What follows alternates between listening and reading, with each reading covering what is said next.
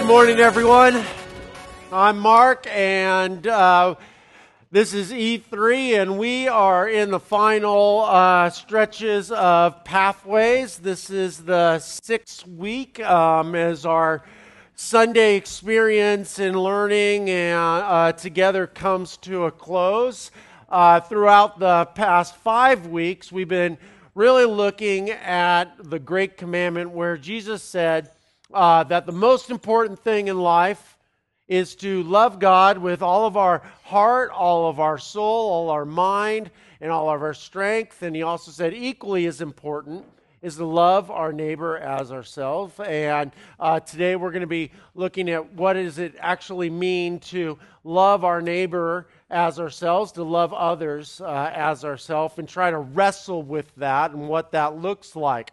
The reality is, though, as we've been looking and we've been at this kind of commandment, we've been talking about different aspects of it each week, but it is imperative that we look at it really as a whole because each one is interreliant on one another, and to help communicate that point, I brought this Celtic knot just to kind of illustrate that, where in this Celtic knot there's no beginning, no end. They're all interreliant on one another, and I used different strands. The red one was to represent our heart, loving God with all our emotions. The yellow one was soul, loving God with our spirit and soul. The blue one was our mind, all our intellect, all our understanding.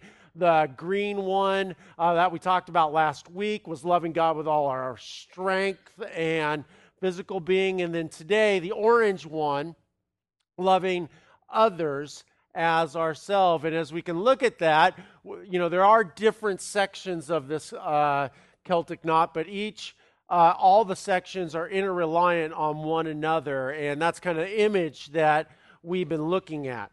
Now, today, at the beginning of this series, as the beginning of this journey, I asked each one of us to write down, you know, what aspects of loving God or what aspects of the Great Commandment came naturally to us, that it was something that we did and had easier time just kind of living out. And then I also asked you to identify what was the most challenging one? And just to let you know, this is the one that was the most challenging for me. Loving others as myself. And it's a tall order, and I don't know if that's the one that you wrote down, but it can be really difficult if you really think about that and what that actually means. Loving your neighbor as yourself, loving others as yourself. In my I journal, and in my journal, I tried to work that out, and I wanted to read to you what I wrote in my journal about loving myself. Loving myself when I am hungry, I feed myself. When I am cold, I get a jacket. When I am bored, I find entertainment. When my clothes are old, my wife gets me new ones. When my car breaks, I get it fixed. When I am sick, I go to a doctor. When I am lonely, I seek companionship. When I am thirsty, I get a drink. And when I want or need something, I will sacrifice for it. And then I overlaid that with Jesus' command to love my neighbor as myself, to love others as myself. And now this list, which was true for my love for myself, if sacrifice is the tangible evidence of love, so obviously if I do these things and supply those needs to myself, that I love myself and I'll sacrifice for myself. I looked at it and is it really true when others are hungry, I feed them. When they're cold, do I get them a jacket? When they're bored, do I find them entertainment? Do I entertain them? When their clothes are old, do I make sure that they get new ones? When their car breaks, do I make sure it gets fixed? When they're sick, do I help them get to a doctor? When they're lonely, do I give them companionship?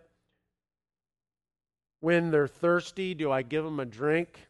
And if they are in need or want something, would I personally sacrifice to make sure that need or want would be fulfilled? And again, this is just my personal journey, and that's just what came to mind in my journal, and really looking at this is a real problem area in my life. And this is something that I was telling my growth group that, you know what, I do out of obedience, usually more out than just like, hey, you know what, I'm just going to go do this because I want to.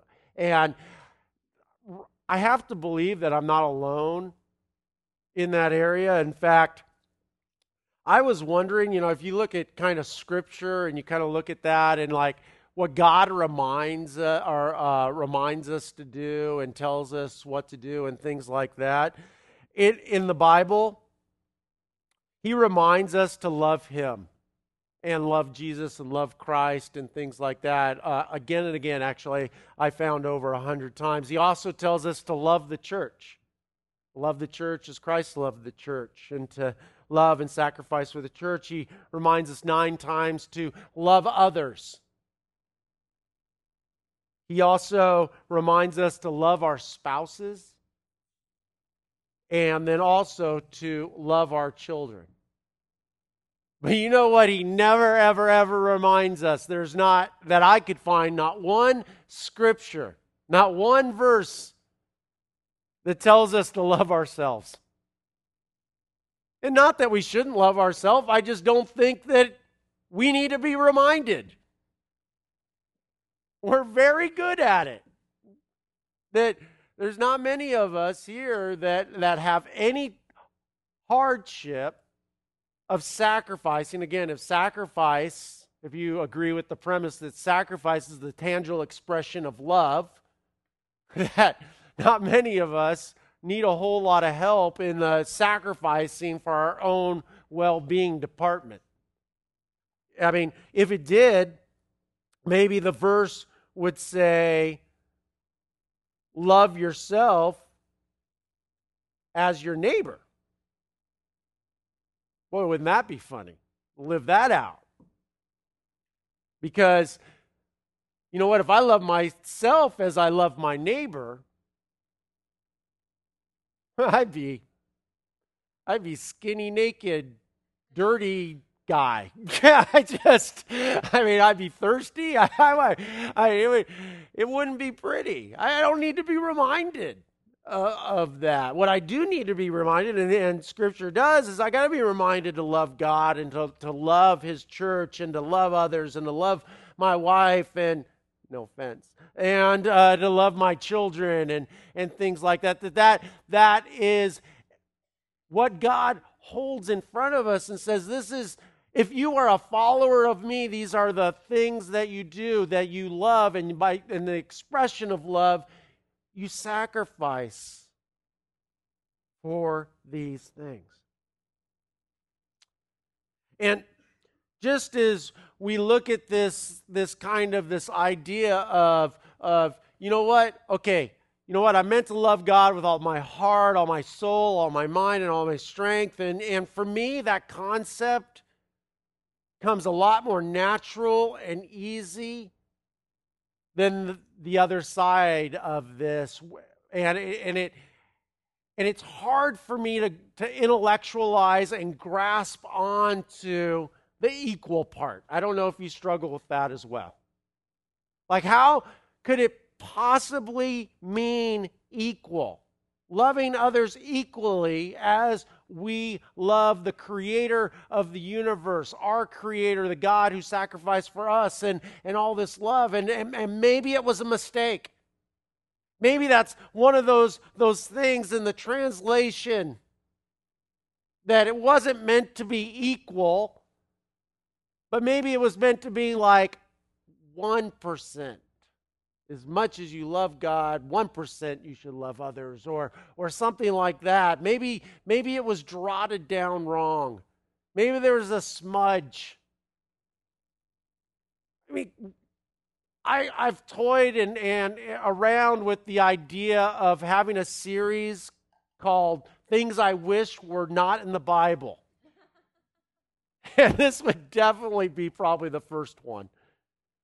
Because the whole idea of having to love others, that this is equally as important to God as how I love Him, is just really one of these really, really tough and uncomfortable things that we as followers of Christ need to do. And as I looked at that and tried to figure that out, I'm like, all right, what does this really mean? Is the equal a mistake that man made? Did they hear God wrong on it? Is there any other scriptural evidence, in the Bible that talks about this?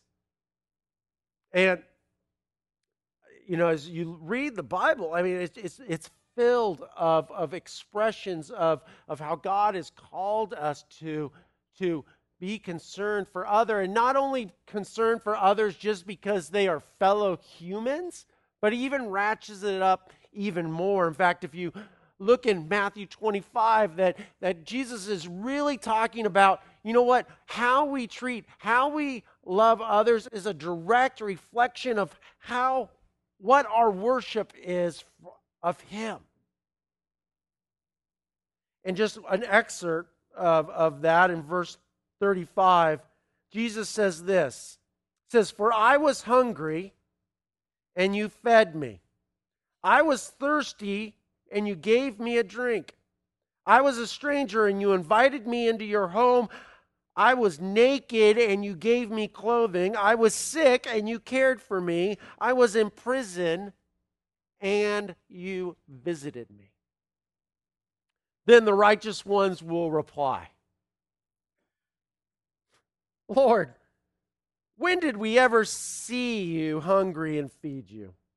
Or thirsty and give you something to drink? Or a stranger and show you hospitality? Or naked and give you clothing? When did we ever see you sick or in prison and visit you?" And the king will tell them, "I assure you." Listen to this next part. The king said, "I assure you, when you did it to one of the least of these, my brothers and sisters, you were doing it to me."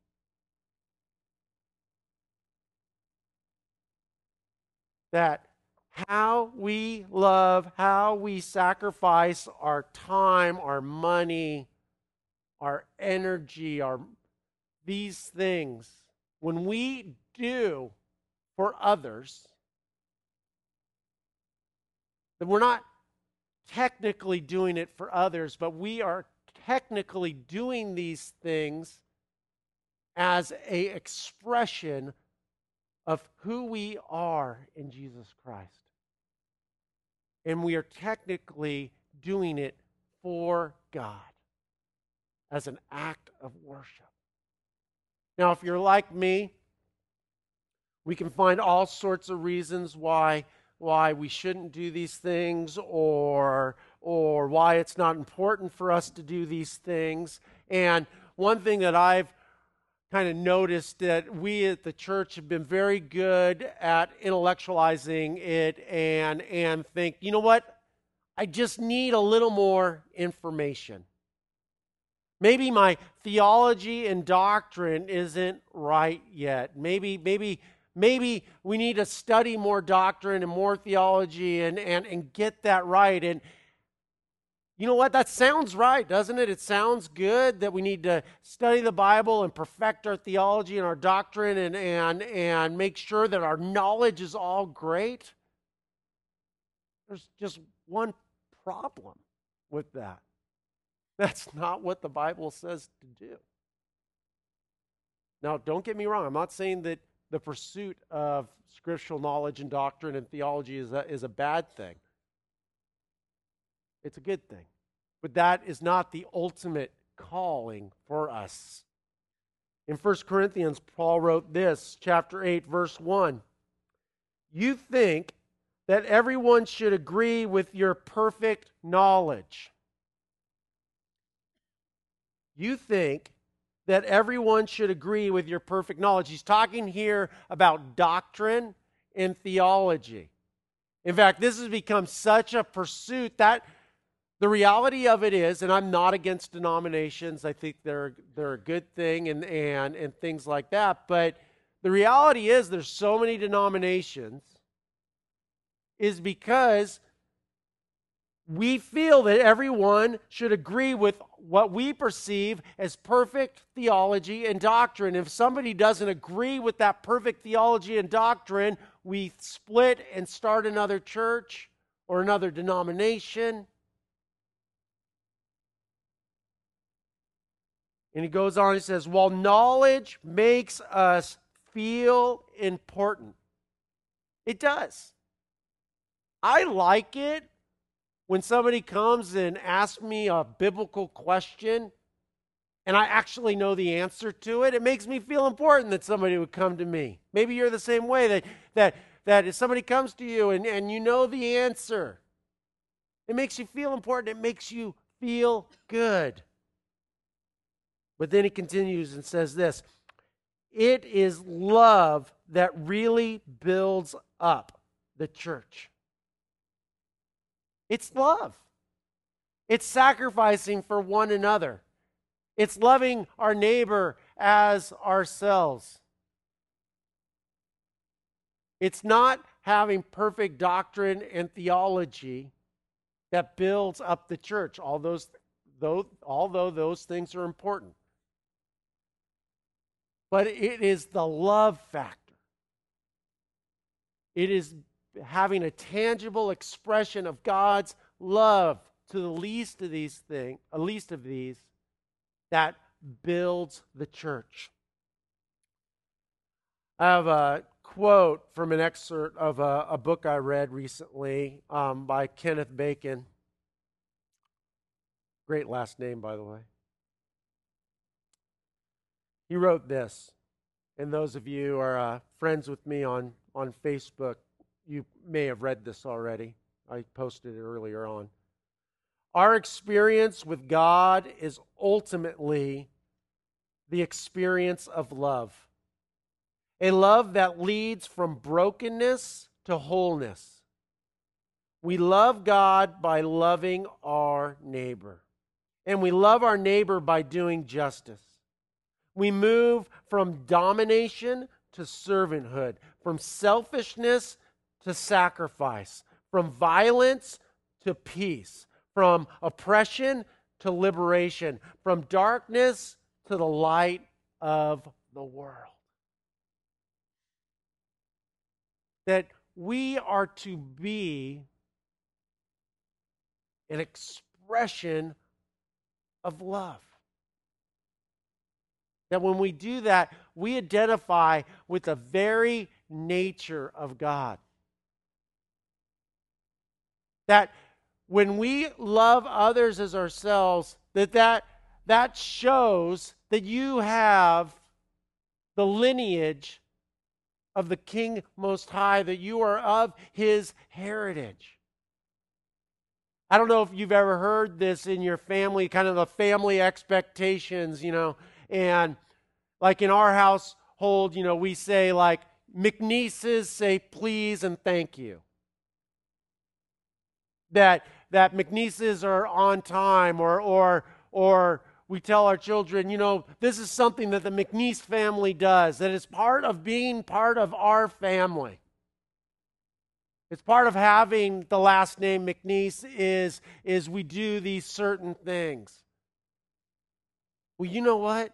The same is true with our King, our Father in heaven, that there's just things that we do. It's part of having the last name of God, which is something. I don't know. Sure. God, creator of the universe. Something like that. That, you know what? It's Paula, daughter of the King of the universe, that there's parts of just being a princess, part of being a prince of the king. It's part of carrying the family name, our heritage in what we do. In 1 John chapter 4, we're told that this is true. John says, "Dear friends, let us continue to love one another, for love comes from God. Anyone who loves, anyone who sacrifices for others is born of God and knows God.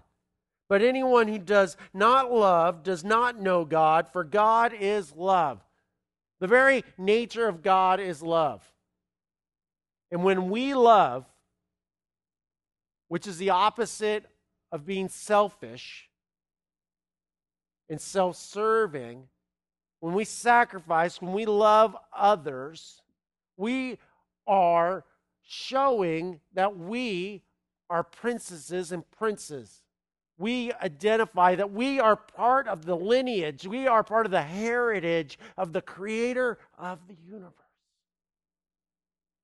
This is what this family does. And God showed us this love. How? By seeking us out and sacrificing for us. Well, how did he seek us out? You know what? When we turned our backs on God, that the relationship with us was so important to him. This makes Christianity different from any other religion. This is why Christianity is not meant to be a religion. It's meant to be a relationship, is because we are not expected to come to God. In fact, the whole idea of it is that we do not have the ability to come to God. And the great thing is God, our God, is the only one who sought us out because we didn't have the ability, that he did everything to reestablish this relationship. Because he loved us. How? Well, Mark, you said sacrifice is the tangible expression of love. How did he sacrifice? You know what? In a relationship is community. Relationship is a bond. And all of us know when we are in sync with someone, when our relationship is tight, and it has more value than anything. And when that relationship is severed, that there is pain and there's hurt and there's anxiety. We know all this to be true because every single one of us has experienced this.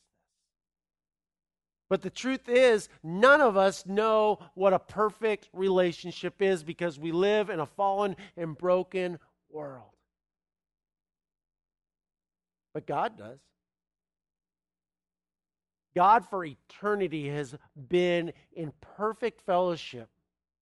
The Bible tells us with God, the Godhead, God, the Son, Jesus Christ, and the Holy Spirit. Perfect fellowship. And God loved us so much. God loved us that he was willing to sacrifice perfection, a perfect relationship, to break apart the Trinity for a time and to send Jesus Christ here to the world. And you know what? If that sacrifice wasn't enough, because Jesus was still in communication with God and he still had his presence and he still was God, what's the big deal about the cross? The big deal is when Jesus took on the sins of the world, he cried out, my God, why have you forsaken me?" The reason he is crying that out was he was completely alone for the first time in eternity. He was separated. We think we have separation anxiety? Think about that. We need an example of love that's tangibly expressed in sacrifice. We all know that there is nothing more important in life than our relationships. There is not one person in this room who would trade their family and their friends for a $10 million home and a yacht and all this that they had to spend eternity in or their lifetime alone with no one to share it with. That would be called hell, and we all know it. We don't act like that sometimes, but that is the truth of the matter. And in verse 11, he continues, says, "Dear friends, since God loved us that much, we surely ought to love each other. No one has ever seen God, but if we love each other, God lives in us, and his love has been brought to full expression through us." This is the idea that God's love, God's sacrifice, that we have been called to be the expression of the very love and power of God. We're meant to be chips off the old block. Eric sings a song. He says, "You pick me up and you say that you look like me." And even though it doesn't make any sense because we don't see ourselves that way, but that is the reality that we are to be the very expression of God, the very expression of love on this earth. And you might be sitting there going, "It is impossible." And I'd say, you know what? Humanly speaking, it is impossible. It is absolutely impossible. We need supernatural intervention into our lives. Because no one needs to teach us how to be selfish. Those of you who are parents have never taught your kids. At least we wouldn't admit to teaching our kids how to be selfish. It's part of our fallen nature. It's about as far from God as you can possibly come. But the great thing is we have the Spirit of God in us. And this is the very Spirit that rose Jesus from the dead. In verse 13, "And God has given us his Spirit as proof that we live in him and he in us. Furthermore, we have seen with our own eyes and now testify that the Father sent the Son to be the Savior of the world. All who proclaim that Jesus is the Son of God has God living in them, and they live in God. We know how much God loves us by his sacrifice, and we have put our trust in him." And what we need to have is confidence going into this. Confidence not in our own abilities, not in our own ways and our own patterns and our own methodologies, but confidence that we have the very Spirit of God indwelling in us. We're told that God, continues on in verse 17, "God is love, and all who live in love live in God, and God lives in them." And this is the great part. As we live in God, our love grows more perfect. Here God's saying, you know what? You don't have to be perfect right out of the gun. That you know what? This is one of these things, as you live in me, and you learn that I am trustworthy. As you sacrifice and you allow my Spirit to rule in your life, and you show others love, that you will find me to be faithful, and you will have more confidence, and my love will be perfected in you. But what we need to do is take that first step. And he goes on and says, so we will not be afraid on the day of judgment, but we can face him with confidence because we are like Christ here in this world. Anybody there yet? Anybody like Christ here in this world? I mean, it's not expected yet.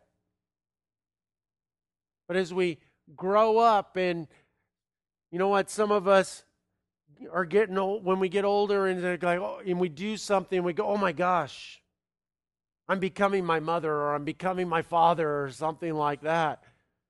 Well, you know what, in a spiritual sense, that's a good thing, because that is God's love being perfected in us. And then he goes on to remind us one more time, unless we were just a little bit confused about the whole, is loving others equal to loving him? He goes on in verse 18, such love has no fear, because perfect love expels all fear. If we are afraid, it is for fear of judgment, and this shows that his love has not been perfected in us. We love each other as a result of him loving us first. What we're being told here is if we are experiencing fear, if we're afraid to sacrifice and love others, that's just evidence to us that, you know what? God is still working in our lives. If we're afraid to sign up and take a step of tangibly loving others, sign up to go to Frenchtown this Saturday and spend an hour or two or three just loving others in a tangible way. If it's a place of fear and a place that we just don't want to be, then we can say, you know what, that fear that maybe I'm not going to have enough time, or I'm not going to have enough money, or I'm not going to be safe, or something like that. Not maybe, God tells us that fear is not from him, that is evidence in our own lives that, you know what, God's still working there. And we have to take a step out and say, you know what, God, I trust you with this. The same is true with all acts of supernatural sacrifice, from supporting missionaries to supporting, giving of your first fruits to your local church, to serving, to all of these kinds of different things. That we all have fear, and that fear just shows us that we still don't believe, God, that the love hasn't been perfected yet. But we can't just leave it there, because we have to live in his love. And as we live in his love, it will continue to be perfected in us. And then he ends with this. If someone says, I love God, but hates his Christian brother or sister, that person is a liar. For if we don't love people we can see, how can we love God whom we have not seen? And God himself has commanded that we must not only love him, but our Christian brothers and sisters too. There is so much clarity in Scripture that the very nature of God is love. The tangible expression of love is sacrifice. And for us to show that we truly belong to the King, to our Father in heaven, that we truly are princesses and princes, the thing that this royal family does that's different from the rest of the world is we display our love, and we are the expression of that love through our sacrifice in this lost and hurting world. You guys pray with me? Dear God,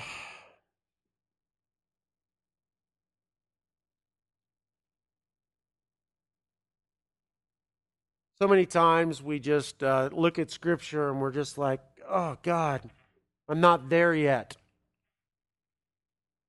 But God, we thank you that you continue to perfect us in your love, and that this is a journey and a process and a relationship. And God, I just pray for myself and pray for our community that you will continue to perfect us in your love, and that we will be an expression of your love in a lost and hurting world.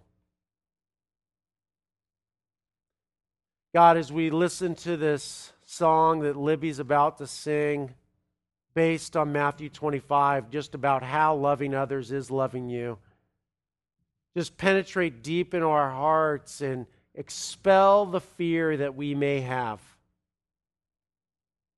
And let us lay claim to the reality that we have your Spirit, your supernatural power living within us. We love you, Lord, in Jesus' name. Amen.